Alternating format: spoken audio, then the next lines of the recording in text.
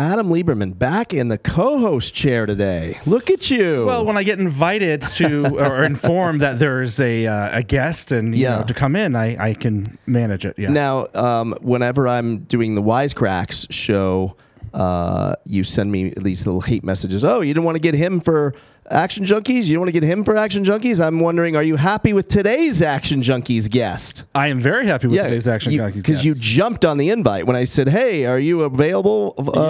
Yeah, absolutely. And the guest I speak of is Mr. Brian Cuban, brother to Mark Cuban, who's right behind you, technically. Looking after you. How are you, Brian? I'm doing well. How are you guys doing? We're good, man. We're good. Thank you for doing this. This was Facebook. It's social media. It gets so much crap, you know, for making people buried in their phones and stuff like that. But like, we're Facebook friends. I don't even know how we became Facebook friends, but I'm glad we're Facebook friends. And I shot him a DM. I saw him posting about a new book that he wrote that's coming out, and I was like, hey, you want to come on the podcast? And he actually wrote me back. Adam, how about that? Hey, you know what? After all the drugs I used to do in Vegas, this is probably as close as I should get.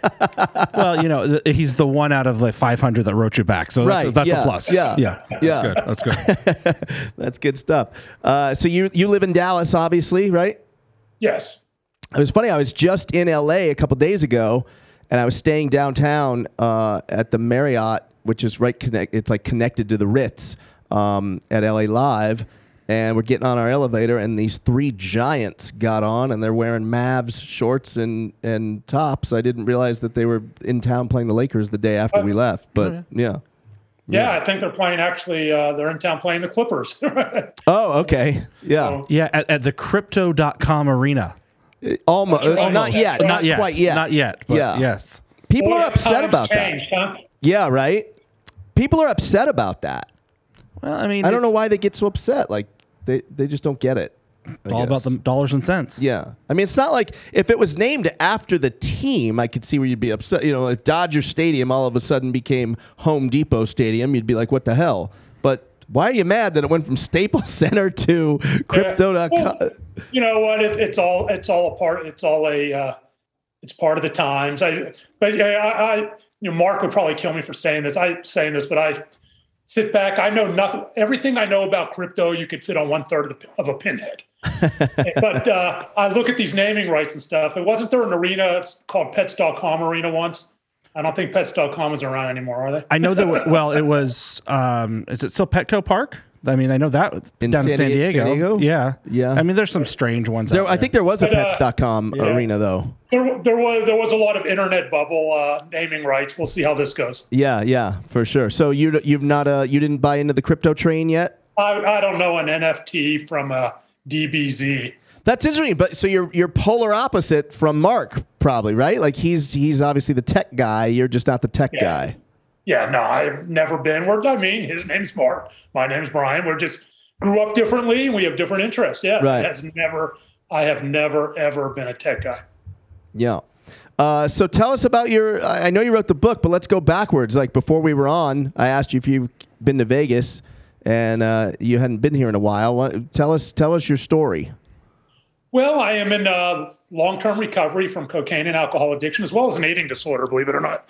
Bulimia. Yeah, guys do get them. And for many years, I'm going on 15 years in recovery now. Congrats. But for many years, a lot of my serious, hardcore partying was done in Vegas. I mean, I'd fly in, I would meet my cocaine dealer before I even checked in at my hotel.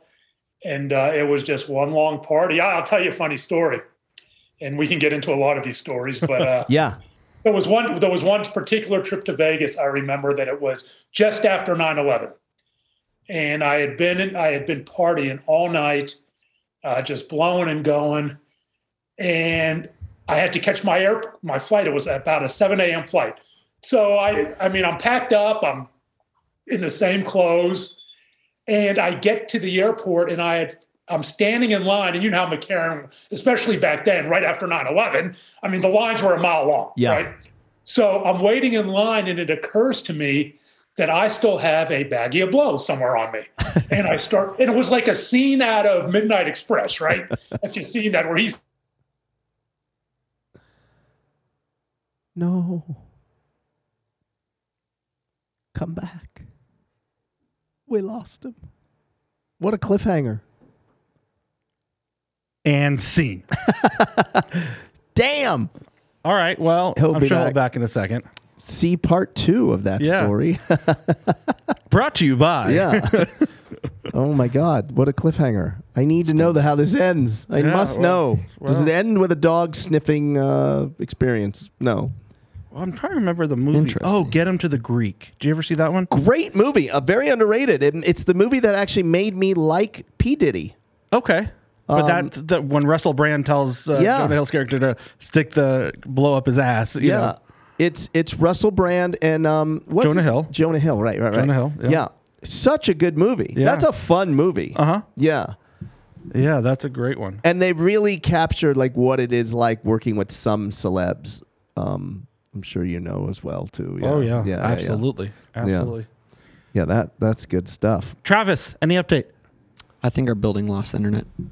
Like it's an outage. Yeah. Oh no. Do you want to email him? Yeah. Shoot him an email. Oh my God. Can't catch a break. I know. Wow. I can't load Google. Usually is a good sign. Or bad sign, really. Oh my God. I'll send him an email. Okay, cool.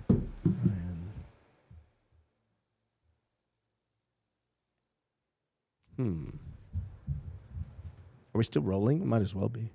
It's something to do. I like this. It's like real, authentic. Gary Vee says authenticity wins. That's this right. podcast is winning. Yeah. We don't have internet, so. The building has an internet outage. I wonder when that kind of stuff happens. Is it the entire building? Is it portion of the building? It's usually entire buildings or neighborhoods. So is UFC out then too? I bet they have a direct line. Fuckers. If we had fiber, if we spent $1,000 a month, this couldn't happen. Literally wouldn't be able to. And that's probably what UFC has. Wow. Unfucking believable. All right. Well, while I have you, I was going to say let's do a second show after this. Actually, a quick one, but we can do it. We can do it now. I'm curious. I saw Hall of Fame ballots. Yes, I saw that as well. A handful of particular names. I know you know where I'm headed. No, I know exactly where you're headed. It's the last year for some. There's the last year for some. In fact, the one that surprised me was Kurt Schilling actually saying he does not want to be on the ballot. And he's not in. I didn't realize he wasn't in yet. He's not in because of his political views. Is that the deal? I think it's numbers. He never cheated, right? No, no, not that I'm aware of. Right. But definitely opinions. But it's not. His numbers are there, though, aren't they? I would say so. I think, if I remember correctly, last year he was at 71%, and you need 75% to get in. But I mean, his career number. Yeah. Right. Yeah, no, I know. I was curious because I think of you a lot when those types of things come up because a lot of times we're agreeing with it and sometimes we're not. So I'm curious about Barry, Sammy Sosa, Manny Ramirez is on there, and Clemens. Yes. So and Pettit, I think. Well, for Sosa's never getting in. There's no way because. The thing with Sosa, which is interesting to me, is that Clemens bonds have had decent numbers. Percentage wise, I mean they're short. From the writers, yeah. Right? If I remember correctly, Sammy Sosa's like at 17% last year. How is that possible? I don't know. I couldn't figure that one out. When I look back, I remember my freshman year of college watching Sosa and McGuire go back and forth that summer. So exciting. 98. It was amazing. Yeah. It was amazing to see. The two new names on that list are the ones that are going to be real interesting. That's A-Rod and David Ortiz. Right. They're up for their first time. Did David get suspended? He never got suspended. However, he was named in that long... In the whatever report. Yes. Yes. Damn. Yes. Yeah. But, so... starts with an M, maybe. Anyway, it doesn't matter. Yeah. Personally, I think Clemens... I think Clemens should be in. You do. I think Bonds should be in. I'm shocked. I actually didn't think you'd say yes. As much as I hate the Red Sox, I love David Ortiz, so I think he should be in. Manny. I'm not a fan of Mandy. I've never been a fan But of come Mandy. on, I mean, the but based numbers. upon those Right. lines, yeah. Okay. Yeah. A-Rod's the one that's kind of, I love A-Rod. Right. And I loved him when he played, Seattle, Texas, and of course the Yankees. I love him now, what he's done, and I think he's just made an incredible name for himself. But the fact of the matter is he served a year suspension. So it's time served. Mm-hmm. Right. So he paid his due. Right. Yeah, and I guess I get why they don't look at it like this, but like all those guys were phenoms long before their bodies changed from PEDs. Yeah, but unfortunately, those sports writers, especially the baseball ones, are the purists. Right. They're the ones that have been around for years and years, and they Right. just, I mean, I look at But Dwight Gooden's in, right? No, He's not in? no way. Did he not make it in? I don't think he has the numbers to make it in. He doesn't? Oh. And Strawberry? Same No, thing? same. Wow. I didn't No. realize that. Yeah, I just feel like, how do you not have, it's like it goes back to Pete Rose too, right? It's like, how do you not put these guys in? Like they're still famous, Yeah. like, Yeah, Yeah. It's but like when I think of like a Peter Gammons, Yeah. that's kind of guy. When I think of sports writer or Right. baseball writer, and they're not going to put him in. And Tim Kirchin, they don't. These guys don't. is there if they don't make it in, is there a scenario at some stage of the game where a commissioner can override that and get them in, or no? That's I don't separate, know. right? Yeah, it's I think separate it's from MLB. separate. It's Yeah. its own entity. Yeah, it's its own thing. So, But maybe a director of the Hall of Fame or something could veto everybody or something. Like, the interesting thing about it is I look at the NFL Hall of Fame Right. and the Football Hall of Fame, I should say. And David Baker, who is the director or executive director of the Hall of Fame for in Canton, shady guy. I love him. Nice guy, but shady as all hell.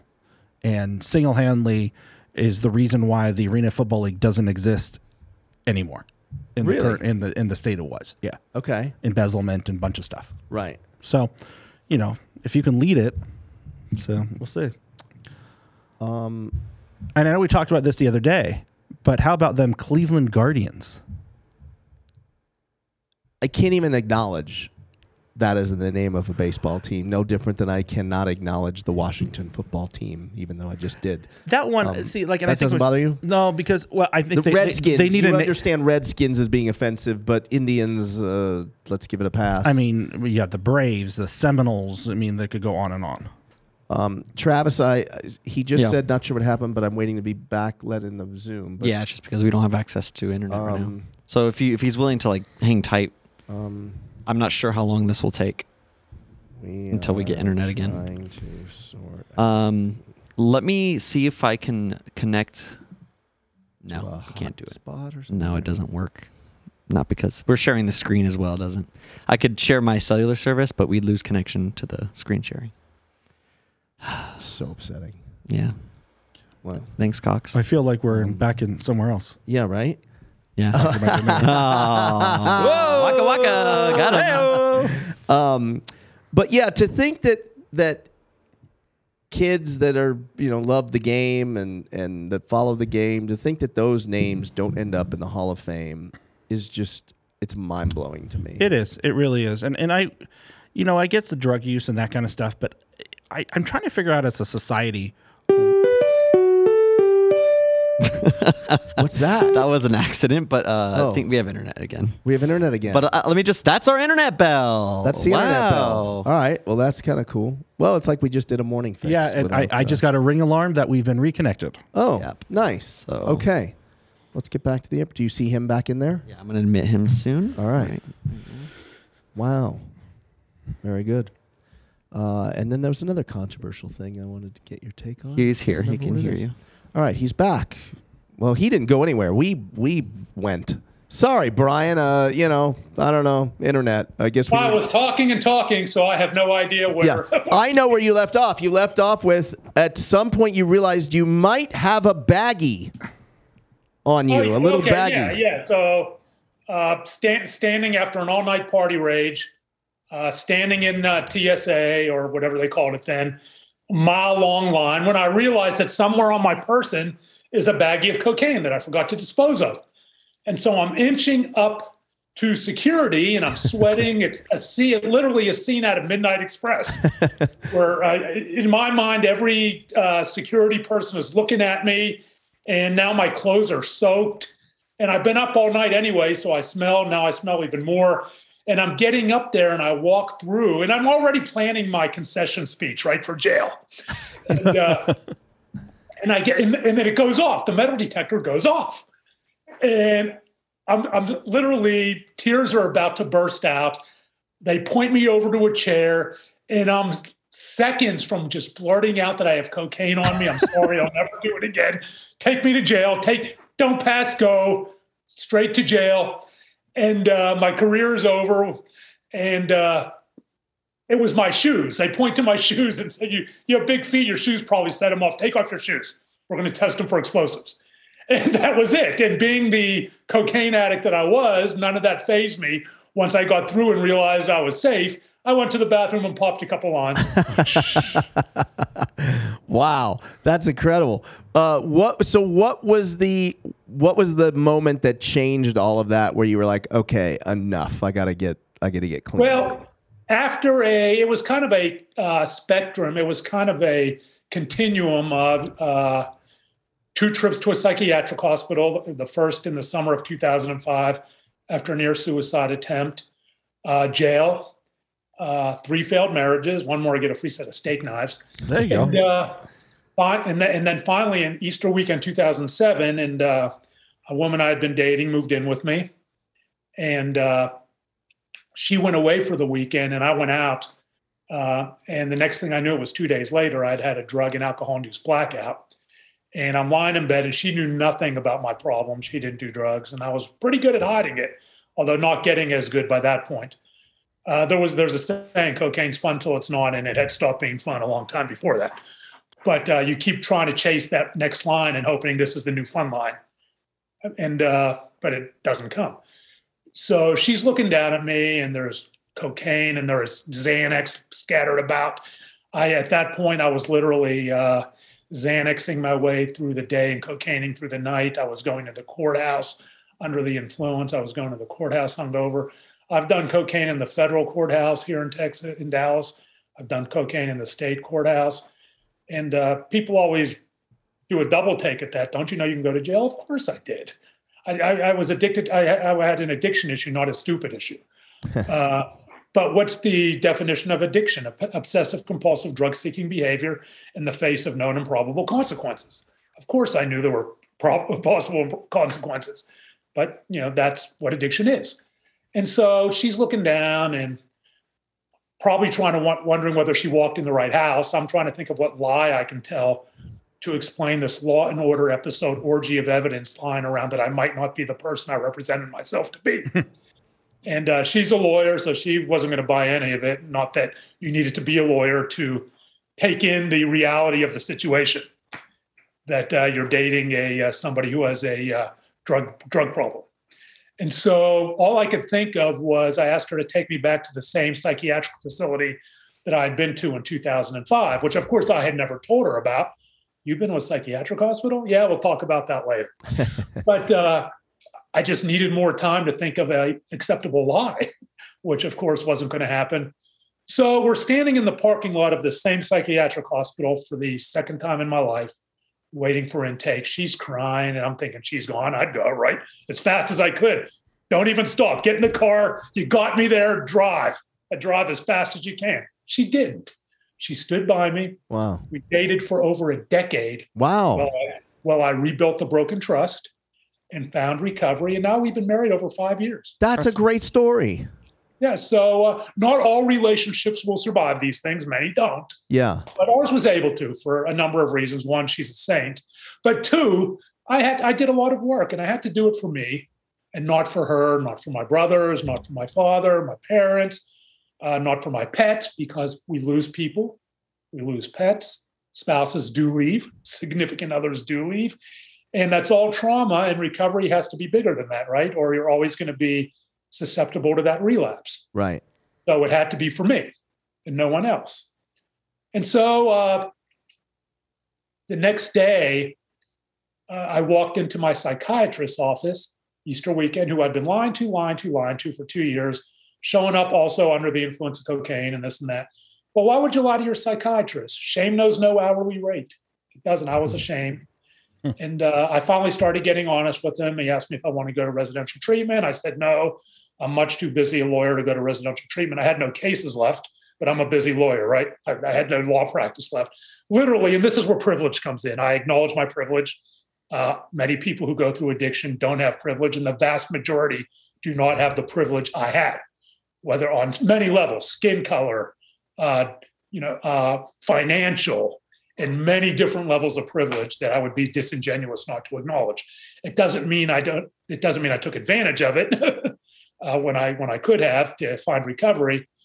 But then he suggested 12-step. And for those who don't know what that is, the most well-known is Alcoholics Anonymous, but there are others, Narcotics Anonymous and different types. And I started ranting. I couldn't go to 12-step because I see them smoking outside, and secondhand smoke will kill you. I actually said that to my doctor. Can't go, doc. Said you secondhand smoke. Can't do it. Right.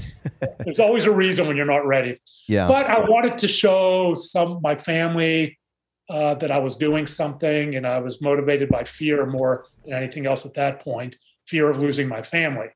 Because in that parking lot, to cycle back, I thought of something my father said too.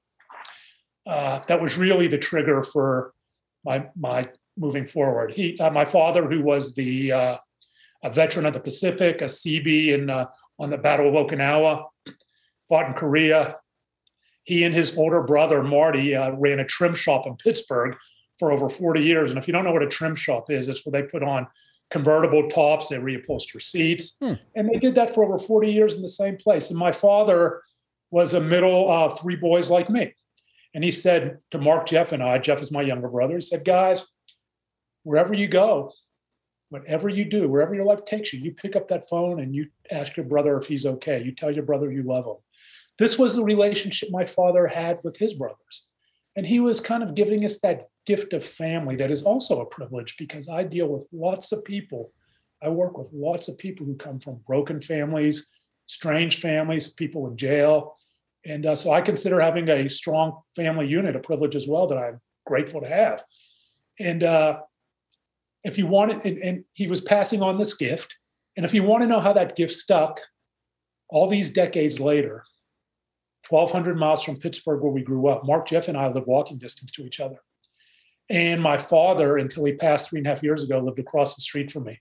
And I don't mean metaphorically, I mean across the street. Wow. That is how that gift stuck. And I wasn't ready to lose my family. And not that I would lose their love, because my brother would still love me, my father would still love me. But people get frustrated, families get frustrated, they try and they distance. I was no longer seeing my nieces and nephews, my father, my brothers, and I didn't want to lose that. And so that was really the precipitating moment. Why then in 2005, when Mark and Jeff came into my house and had a .45 automatic on my nightstand? I don't know. If we can figure out when those moments will be, right, we'd win the Nobel Prize. Yeah. And going back even a little further, how did the drugs and alcohol get into your life to start with? We have to understand that, you have to go back to Pittsburgh, PA. I'm a baby boomer, back when cell phones were two cups attached to a string, right?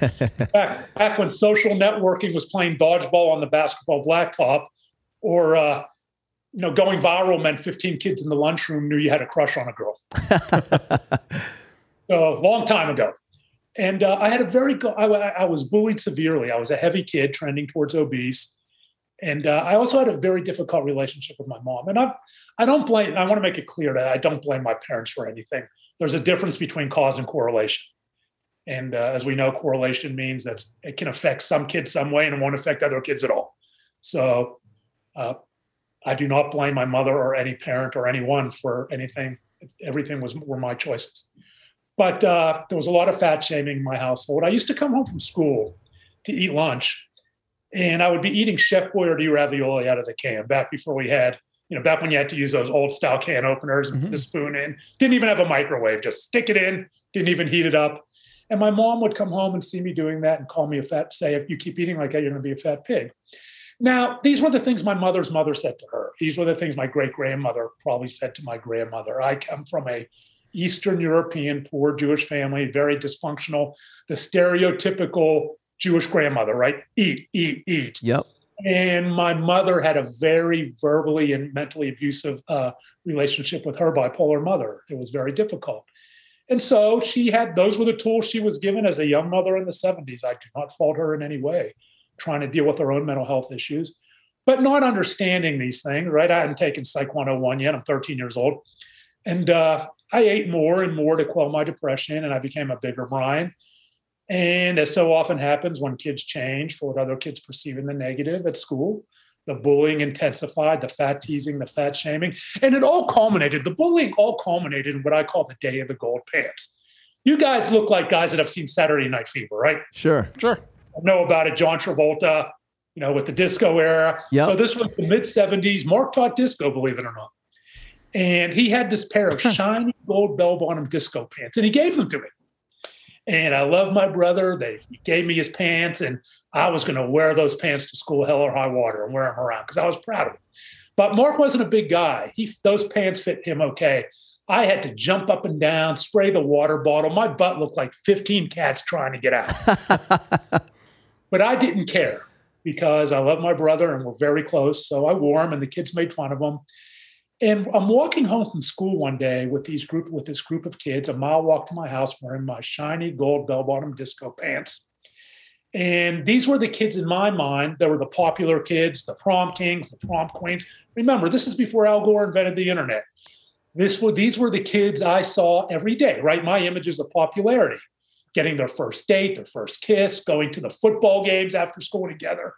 And some of them were also the bullies. But in my mind, if I hung around them enough, it would be like a fraternity hazing where one day they'd say, put their arm around me and go, okay, Brian, you're one of us. Come on. But that's not how bullying works.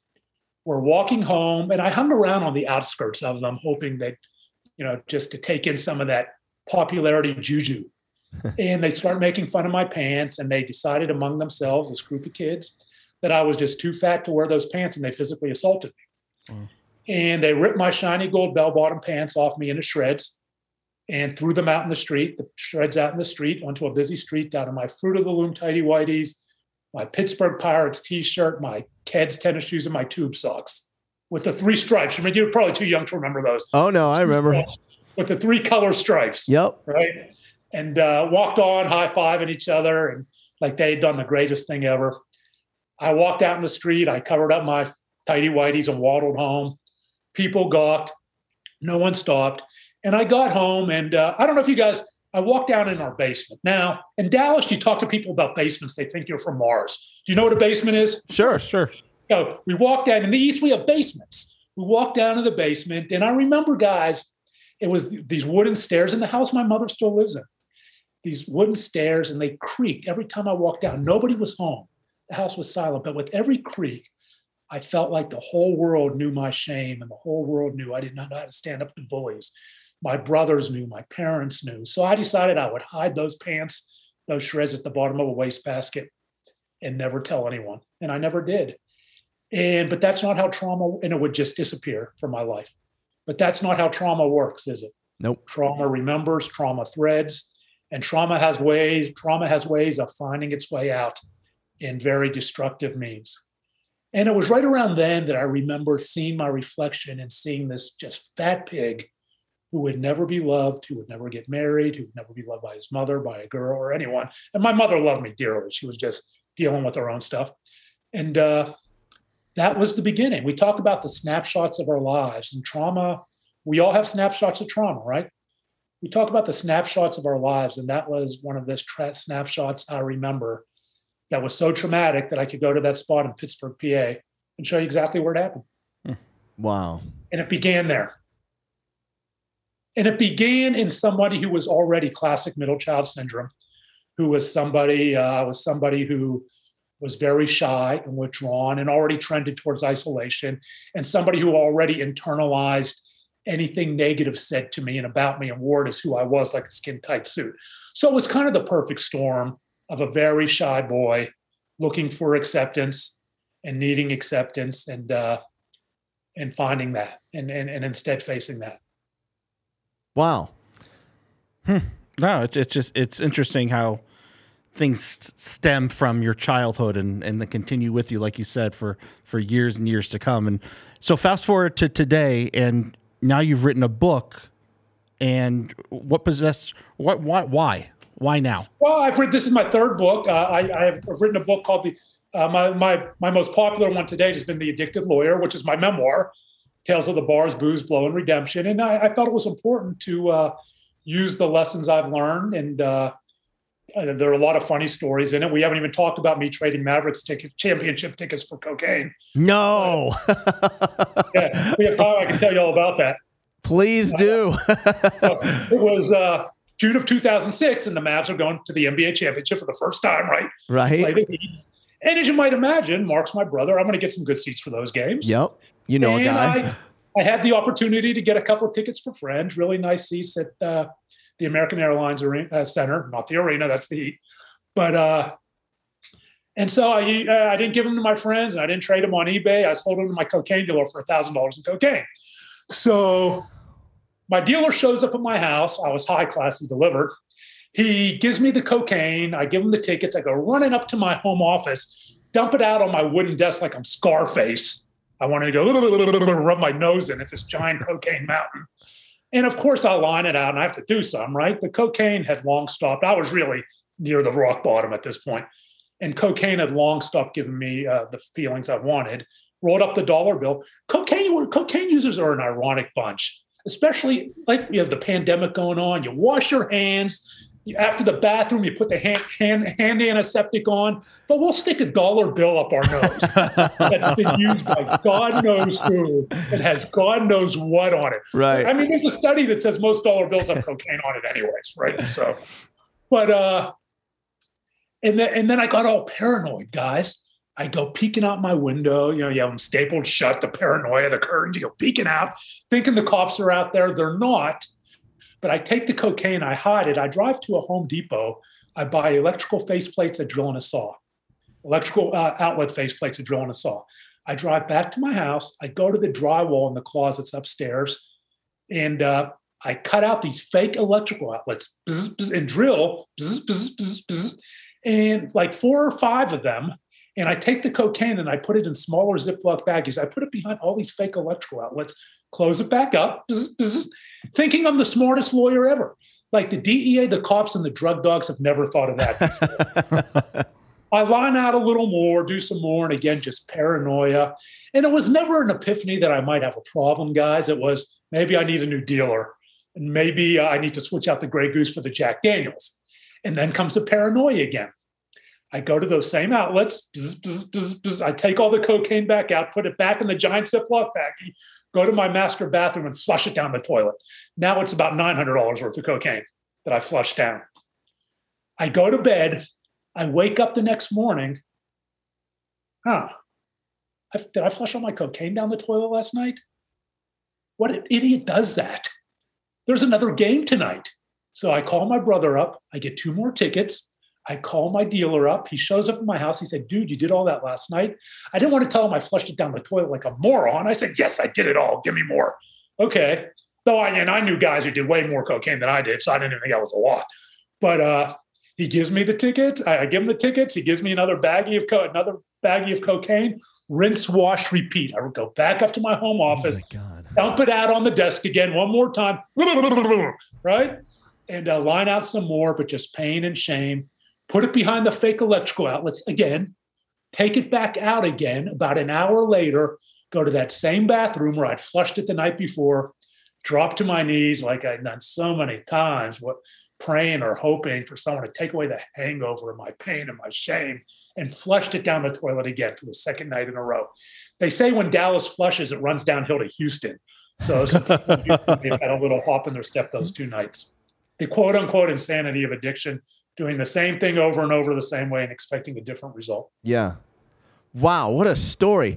It reminds me of, I just saw that documentary on Netflix about the Mets and the year they won the World Series. Gooden and Strawberry. With Dwight Gooden. And I didn't realize that Gooden didn't even go to the team parade in New York after they won because he went straight to go see his drug dealer. It's just right. I mean, and I was no different. Like I told you guys, coming into Vegas, that's my first stop was to meet my cocaine dealer. I met him outside the, and it's new ownership. So I could say I'd meet him outside the Palms. Yeah. Yeah. And but back in the day. And is it hard for you now today? Like, I know how the saying, day by day, is it like that for you, or you're completely past it? I mean, I'm always telling the story, so I don't want to be completely past it. Am I triggered by alcohol? No. I don't hang around anyone that does cocaine, right? That uses cocaine, at least to my knowledge. Right. And so cocaine could be a trigger if I was around it. I haven't seen a cocaine line since Easter weekend 2007. So I'm very careful about who I hang around with. My circle of friends has shrunk down from the people who were my friends till the cocaine is gone, who my true friends are, right? Yep. And none of them use or drink to excess. So no, I mean, I always try to stay connected to my past because there are many lessons in it that I want to hopefully impart to others to encourage one person to get help. And that's what I do. I speak because I'm a lawyer. I tend to speak at a lot of law firms, a lot of bar association stuff. So maybe one day I'll be out at Clark County Bar speaking. I've had talks with them now and then, but so yeah, I mean, I don't want to forget. Do I waddle in it with depression? No. I don't have regrets about my past because it got me here talking to you guys. Yeah. And but I do I regret the people I hurt? Absolutely. And I try to make living amends for that every day in lieu of the people that I can't make personal amends to for the awful things I did. I mean, literally, guys, I was during my active addiction for quite a few years, especially after Mark became internationally known with the Mavs. I was the biggest douchebag in Dallas County on the party circuit. It was because you had leverage, right? What's that? Because you had leverage socially. I mean, and that's not Mark's fault. I was somebody who had no identity. I looked in the mirror and saw somebody I just hated with a passion. I just despised myself and always had my entire life. So when Mark became famous and I had no identity of my own, I didn't own my own suit, right? I wore everyone else's suit. So I thought, okay, well, since I can't be me because I hate that guy, I'll be Mark Cuban's brother. And people will give me free cocaine. I'll date girls half my age. And those relationships always revolved around drugs. And all this fake adulation, at least until the drugs are gone, that will keep me propped up, artificial. And that's not Mark's fault. And that's unsustainable. Right. And that's not Mark's fault. I have my responsibility to create my own identity. And I've worked very hard at that. And I mean, I'm proud to have the last name of Cuban, and I'm proud to be Mark's brother. And of course, there are privileges that go with that. You know, it's. I remember one time I was speaking in Canada, and there was this guy. He was standing in the back, and he had spoken before me. I think he was pissed because the room was packed for my talk, and no one was at his. And he said I'm taking questions at the end, and he raised his hand. I call on him. And he said, "What's it like just always being in your brother's shadow?" And I look at him, I look at the audience, and I get that a lot. I said, "It doesn't suck." Yeah. So there are privileges to that. Yeah. Yeah, I get it. You know, I don't even know if you know, but my dad is Tony Orlando. No, I didn't know that. Yeah. So, and he had a period of time where it was cocaine one, Tony nothing in the 70s. And I get the living in the shadow part, which is usually it's all self-inflicted, right? It's like they don't do it. We put ourselves in that shadow. No, yeah, market. I mean, my whole family has done everything they could to support me, and I'm glad I have it. I'm glad I had the privilege I had, because otherwise I might not be here today. I'd be living under a bridge. There was literally a time when I wasn't supporting myself. I lost all my clients, and Mark was supporting me. That is absolutely privilege. Yeah. But it's privilege that got me here into closing on 15 years in recovery. I say all this as I have a Mark Cuban doll behind me. I love it. Now, do you find that now that you've gone through that whole experience and you're clean and you've been clean for a long time, are you closer to Mark than ever? Like, we've always been close. We've always been close. I don't think I don't view it on a continuum. because Mark, Jeff, and I have always been very, very close. I don't think there's ever been a time when we have not been close, as compared to any other time. I mean, you all have your own lives, right? Sure. And you go through things. So especially when people are busy, you go through periods, but we're always texting and always we talk, and we're always making sure everyone's okay. So yeah, I don't see it as a continuum because we have always been like this from day one. And what does Jeff do for a living? What's that? Jeff works for Mark. He's a VP over Mark Cuban companies, and he was with Magnolia Pictures for a while, and doing a lot of cool stuff, mostly in media. Interesting. Yeah. And so that all allowed me to write my books, and now, delve into the creativity of my first novel. That's incredible. Yeah. When you write the books, is it structured in a sense like, hey, I'm going to write from 9 a.m. to 5 or whatever, or is it just, it's whenever it hits you creatively, right? A lot of people have to have that structure. I do my worst writing when I write because I have to. Now you get on deadlines and things like that, and you're writing because you have to. And I don't like that. But of course, I created all those. You create those problems yourself by not getting stuff done when you need to get it done, especially when you get a publisher and an agent and all that stuff. So all of a sudden deadlines pop up.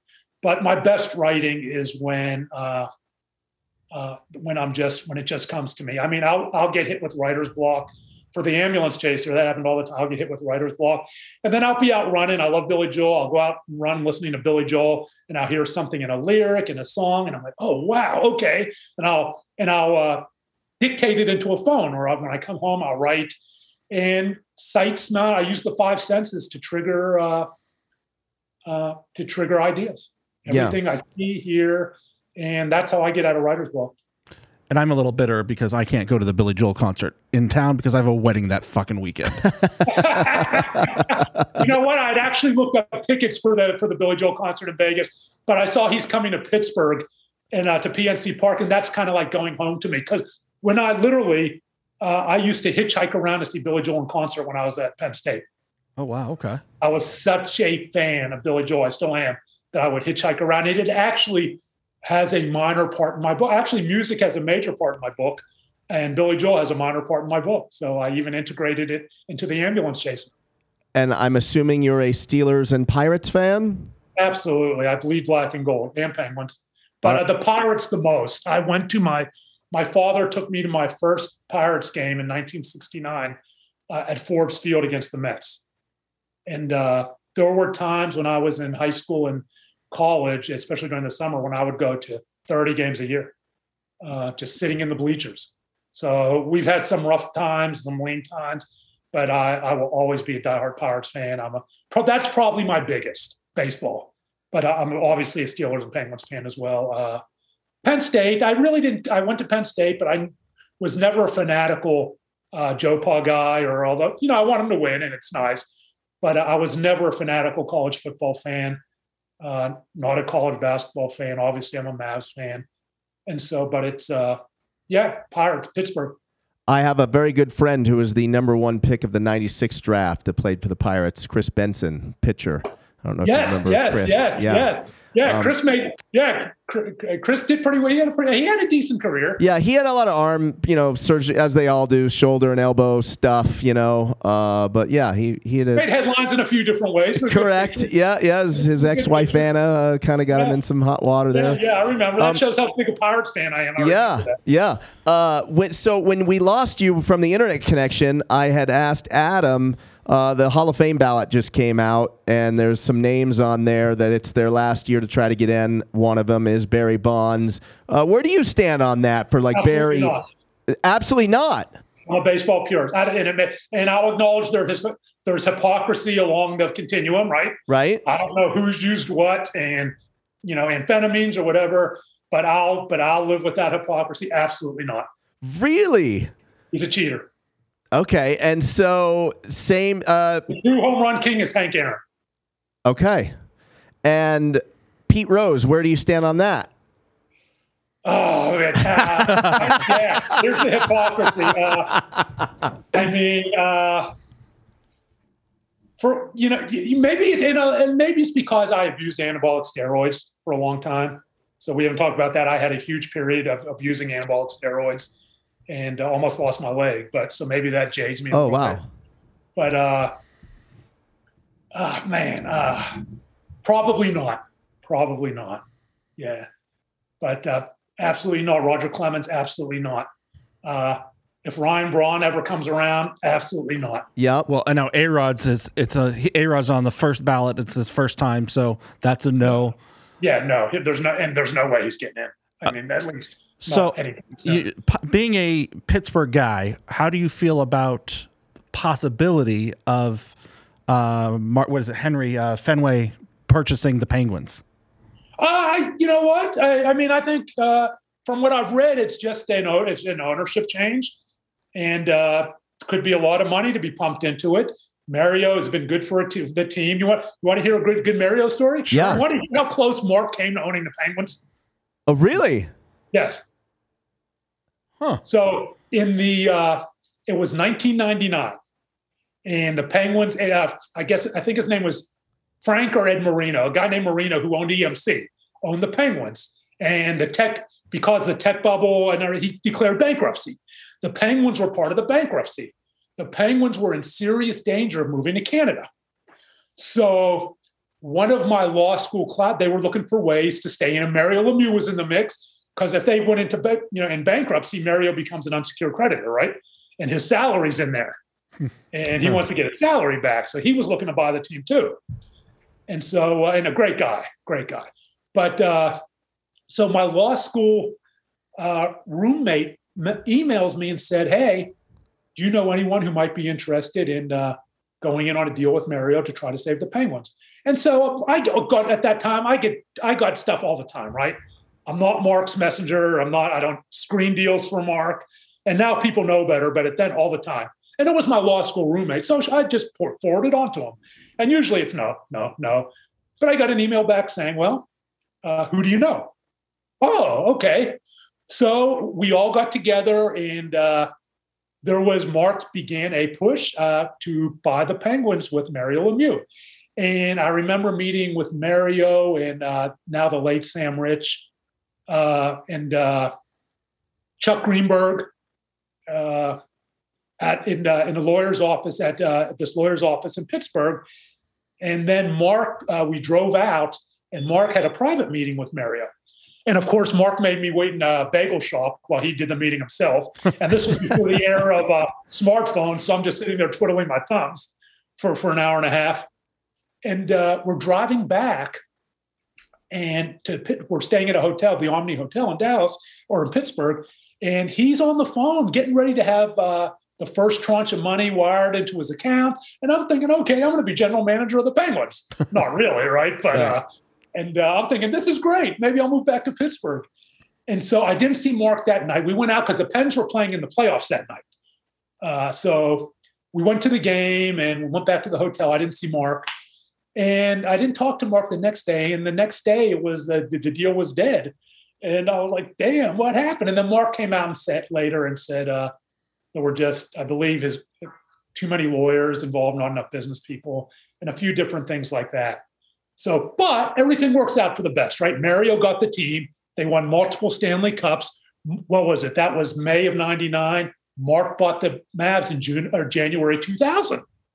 So everything worked out perfectly. Who knows if Mark would have bought the Mavs if he had bought the Penguins? Right. Was there ever you guys, your whole family being from Pittsburgh, would there ever be an idea that he would want a basketball team in Pittsburgh, or would that ever? I'd never speak for Mark. I mean, no, I know that, but like, would you want that? Because I know you're a basketball fan. I mean, sure. I think it would be great. The last they had was the Condors, right? In the old ABA, and before that, I think it was the Pipers. Yeah, it's funny to me how you think about these big cities like Pittsburgh and in LA for so many years without a football team, right? And they have like 3 of the big 4 or 2 of the big 4, and it's just always it's shocking. Yeah. I mean, I would love to think that. I mean, I've lived in Dallas now over 30 years, but I mean, Pittsburgh is the soft spot home, and I would love to think that they could support a team. But I mean, look at the Pirates' attendance. right now, right? So, and it's still probably the nicest ballpark in Major League Baseball. Beautiful, and the Pirates are awful right now. And I'd be blunt. I'd rather see a change in Pirates ownership than a new team in Pittsburgh. But I think that ship has sailed. Yeah. So let's get the Pirates attendance up and then see Pittsburgh support a winning baseball team. Right. And which I hope we will be one day. Yeah. Are we going to have baseball this coming season? I'm guessing not at the start. Really? Yeah, I'm guessing there's going to be a strike or a lockout. Yeah. And I don't know what the hard-hitting issues will be, but I would think a salary cap would certainly be one of the things that's needed in baseball. Yeah. If the Pirates are going to compete.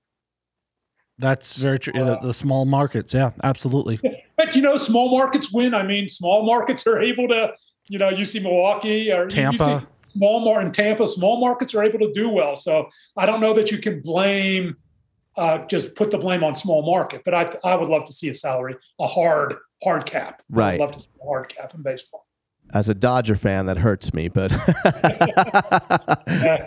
although I think we're going to lose Corey Seager to your team, to your Yanks. To the Yankees, yeah, that's what it sounds like. I don't think the Pirates are going to see a change in ownership. And I don't know the nuttings from Adam, but they're not local people. I'd love to see a local owner.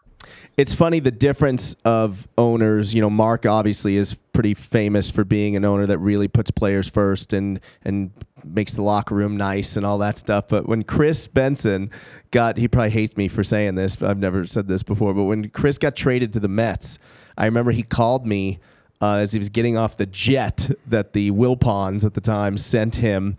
And I was like, how is it? And he's like, dude, I finally feel like a big league baseball player. Well, back then he was playing Three Rivers. I mean, that was a piece of shit stadium. Yeah. Yeah, but it was. You know what? It was our piece of shit stadium. Yes, this is true. But it was a football stadium. I have a lot of great memories of Three Rivers. Mark used to take us to doubleheaders, and this was back in the day when the Pirates and the Cardinals were a huge rivalry. Yeah. So I remember him taking me to a doubleheader against the Cardinals, and these were the days when you played a lot of when doubleheaders were a big thing, right? You didn't have these morning, evening doubleheaders. There were doubleheaders all the time on July 4th, on Labor Day, and so we would buy the worst seats in the place. We would go to the deli and he would buy a corned beef sandwich, and we would enter and he would bribe the guard at the box seats with a corned beef sandwich to let us into the box seats, and we'd find empty seats. I mean, he was wheeling and dealing on just about anything back then. That's awesome. So I can't even picture. I mean, I can picture it, but it's funny how a corned beef sandwich. Yeah. Nice corned beef. Have you ever seen the movie? What's the movie with Leonardo DiCaprio about the Wolf of Wall Street? Catch Me If You Can. Oh, Wolf of Wall Street. Oh, yeah. Buy this corned beef sandwich, right? Yeah. Yeah. That's awesome. All right. Tell us more about the book. My new book is my debut fiction book. It is called The Ambulance Chaser. It is right here. It is about a Pittsburgh, as you might expect, personal injury lawyer who finds himself accused of the murder of a one-time high school classmate 30 years prior after her remains are discovered in a vacant lot. He is arrested and charged with their murder, and he flees and becomes a fugitive from justice to find the one person who can both prove his innocence and save the life of his abducted son. I love it. Tell me when the movie's coming out. Who's got the movie rights? I don't know about the movie, but the book is being released December 7th. That's awesome, man. Congratulations. That's your third book, but your first my first novel, and it has some good buzz. I've had multi-thousands of pre-orders, so we'll see. How did you come up with the story? Believe it or not, the story, the general story started with a reoccurring dream I had, kind of a very dark reoccurring dream. I haven't had it in a while, maybe it's because I wrote the book, about watching a bonfire right in this vacant lot down from my house where I grew up, with my high school best friend, throwing bodies into this bonfire and watching them burn. Oh my God. And then the dream fast forwards decades later when I have this just awful feeling that I'm going to be arrested for these bodies that have never been discovered. And that was the genesis of the ambulance chaser. Wow. That's cool. I've never burned bodies in a bonfire. So yeah, we didn't peg you for that. there are parts of me in the protagonist, Jason Feldman, but I've never been accused of murder, at least not yet. You've got a great story, Brian. It's always interesting to me. It's like, maybe it's because as I get older, I'm more aware of the dynamic of everyone has a struggle at some point, some sort of a struggle, and people forget or assume because, your brother's Mark Cuban, that you are problem free in life, right? Because my dad's Tony Orlando, I don't know what struggle means. What did Mark say? Wasn't too long ago. Money, if you're happy, money can make you happier. But if you are unhappy, it will not make you happy. 100%. Yeah. I absolutely. I've lived through that 20 years ago myself, of being very unhappy, and I had lots of money, and it doesn't solve all the problems. Sure, it helps fix some problems, but it. I get quite often, what do you have to be unhappy about? And you just let it. I mean, especially in the era of the internet, what's the point, right? Okay, it's not my job to teach you about those stigma, and if that's your attitude, I'm probably not going to change it. Yeah. But, everyone has struggles. Everyone has struggles, and we respond to them differently. Yeah. Well, congrats on your success. I can't wait I'm going to get the book. It comes out when? December 7th? Yes, it comes out December 7th, but be sure to pre-order it if you're for the next 2 weeks. 25% of the proceeds go to the Alzheimer's Association for Alzheimer's Awareness Month. My father, before he passed, struggled mightily with dementia, as did my wife's father. Okay, and where do we go to pre-order it? You can go to authorbriancuban.com or straight to Amazon or Barnes & Noble. Okay, amazing. I'm buying today. I am as well. All right. Brian, thank you so much for stopping by and talking to the Action Junkies here. This was really fun, and thanks for putting up with the internet glitch early on. It was all good. I love to hear myself talk anyway. especially when no one's listening. That's awesome. Yes. Well, we only have 4 listeners, so no. No, I know when we had the we had the internet outage. Yeah. Talking to no one listening. I'll send you a link. This will go up on this Sunday, so I will send you a link, and we'll get the word out for your book. Sounds great. I really enjoyed it. Reach out anytime. Thank you, man. Brian. Happy Thanksgiving. You too. Bye-bye. That's Brian Cuban, everybody. It was nice. Yeah. I like that one. Yeah. It's good, right? Yeah. It's just, it's outside the box. Yeah. You don't think of, like you said, people that grew up and come from privilege in certain ways, the struggles. Yeah. So, yeah. But it's interesting his take on the baseball. I was surprised. I didn't think he was going to say that. I was surprised. Yeah, it's interesting because you would think just on Second Chance Highway. Yeah. But he does. I get it. I get the point of view, though, for sure. He's a purist, and I completely respect, and I like that. Yeah, and that's your point. Is that's all the baseball writers are. That's how they sound. Yeah. Right. Exactly. Yeah. So yeah, it'll be interesting. I can't imagine though a Hall of Fame without Barry Bonds and Roger Clemens. Kind of crazy. All right. Well, hey, it was good to see you, stranger. Good to see you. Yeah. Let's do this. Can I say one thing though? Yes. Your hair, dude. It's crazy, right? I mean, look at this shit. Look at this shit. I mean, that's just nuts. Okay. I took a photo. Shout out to Vegas Hair Transplants and Dr. Corsandi. I took a photo. I was in LA and a couple days ago, and we had an early flight, and so I literally rolled out of bed. I didn't touch my hair, and it was like it looked incredible. No, that's what happened. Yeah. You know who we have to get a shout out to? Who? This weekend, I know this goes up Sunday, but make sure you watch Curb Your Enthusiasm. Okay. Oh, Johnny Cocktails. You know what? Yes. We'll put it up before that. We need to put it up before that. You're right. Because that's huge. Yeah. Cocktails on what's his Curb name? Your Curb Your Enthusiasm. Larry David. Yeah. Yes. Yeah, it was pretty funny. He posted, and then I reposted it. Like he's like, all of these people have something in common. It's like him and Adam Sandler. Yeah, they've all done that show. Yeah, I don't know if have you gone to Brad Grunberg? We call him Johnny Cocktails, but Brad Grunberg. Have you gone to his IMDb before? Yes, I have. He's been in over 100 movies. Oh, yeah. The guy is a working actor for 20, 30 years. Yeah, it's pretty impressive. Absolutely. Yeah. I mean, and the one role that I always relate back to is I now pronounce you Chuck and Larry. Yeah. When he's the fat guy and he's farting on Adam Sandler's. So that's the one that always comes to mind. But I saw that you got to experience Annie though too in the car. I did. Yes. He picked us up. He was nice enough to take us down to the airport from downtown because, dude. Do you know how much it costs right now to go from LAX to downtown in an Uber? With the shortage, I can't. It's got to be $100. When we got there, it was $127. Yesterday, I saw someone post for Lyft, same thing, right? Downtown to LAX yesterday, $239.